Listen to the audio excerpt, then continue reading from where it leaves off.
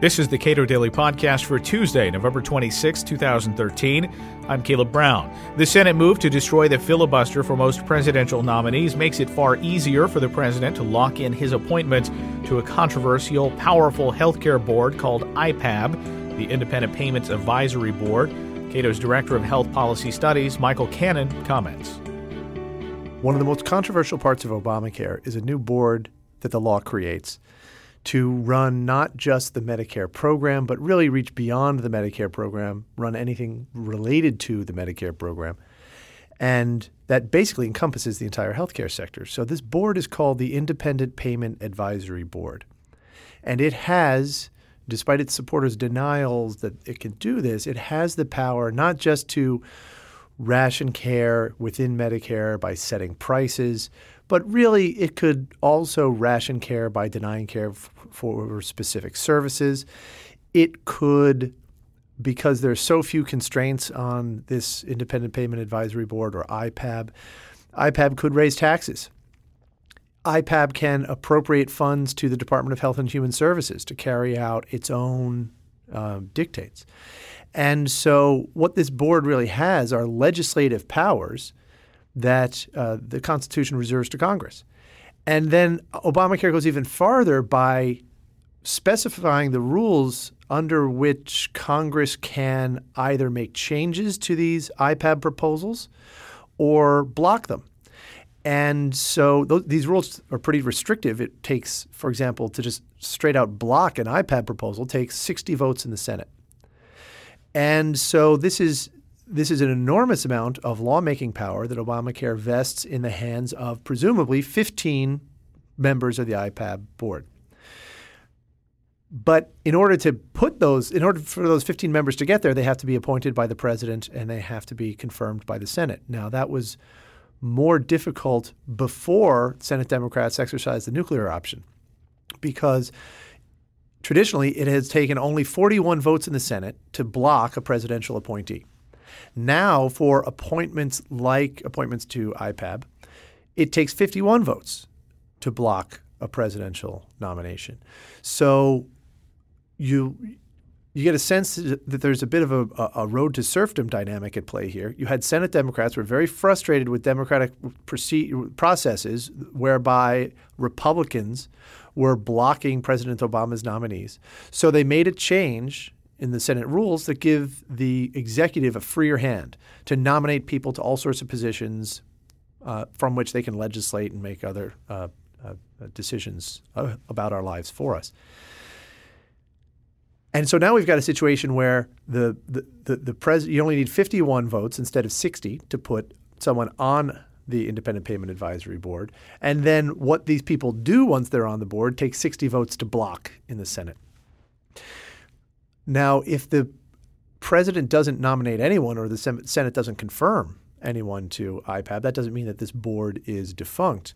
In that event, all of the board's powers fall to the Secretary of Health and Human Services. So for the duration of his term, there's really no incentive for President Obama to appoint anyone to IPAB because his Secretary of Health and Human Services, Kathleen Sebelius, is a very loyal supporter of his, and he has a good relationship with her and a good deal of influence over her.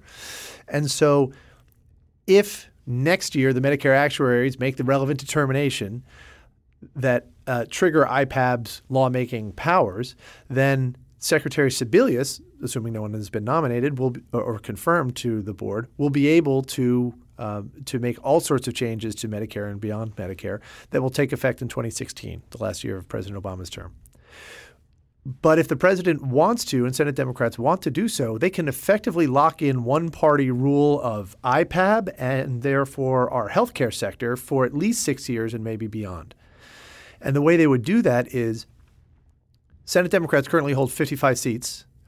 If President Obama nominates 15 members to the Independent Payment Advisory Board, Senate Democrats confirm all of them, then you will have between now and, say, the end of this Congress in early 2015, then you will have 15 IPAB members who will be who will occupy those positions for 6 years until 2020 and perhaps beyond because they get to keep those posts until they're replaced. And so that means that the next president in his or her first term will not be able to appoint anyone to IPAB. And as long as Democrats retain, if Democrats retain control of Congress, of the Senate, then they might be able to block a Republican who tries to nominate someone to IPAB, a Republican president, assuming we have one in 2021, who tries to nominate someone to one of the vacancies that or to one of the open seats.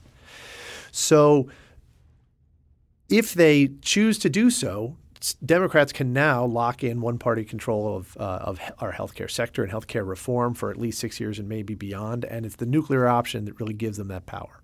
Tell me if this is a potential upside of what you're telling us here, which is Congress can't tie a knot it can't untie with respect to powers that it grants to boards. That is to say, they could undo this down the road, right?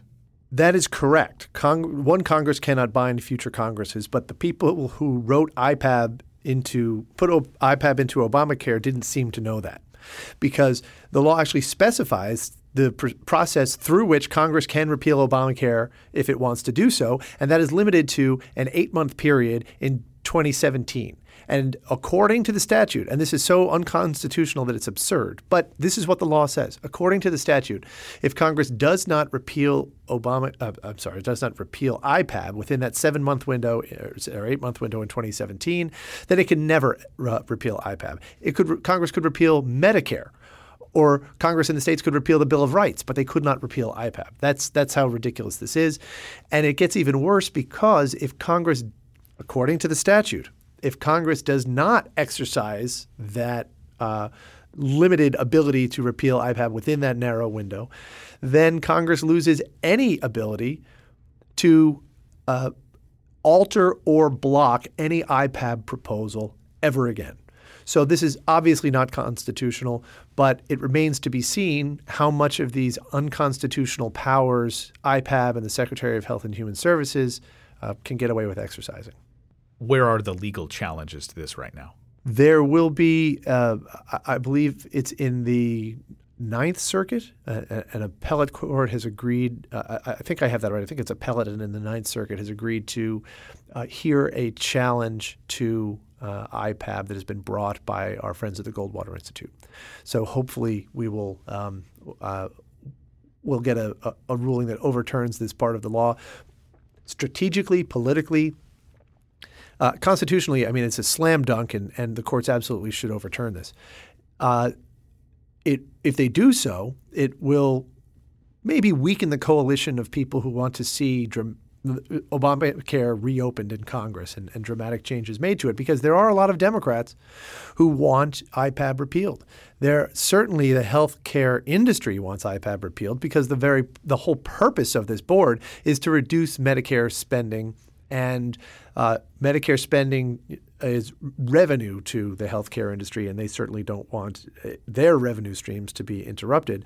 I think that the dangerous part of IPAB is not that it wants to cut Medicare spending or ration care. The problem with IPAB is that not that it's a death panel, it's that it's a super legislature. It's an unconstitutional, an anti-constitutional, and authoritarian body that is wielding powers that the Constitution reserves to the Congress. Michael Cannon is Director of Health Policy Studies at the Cato Institute. You can read more of his work at cato.org.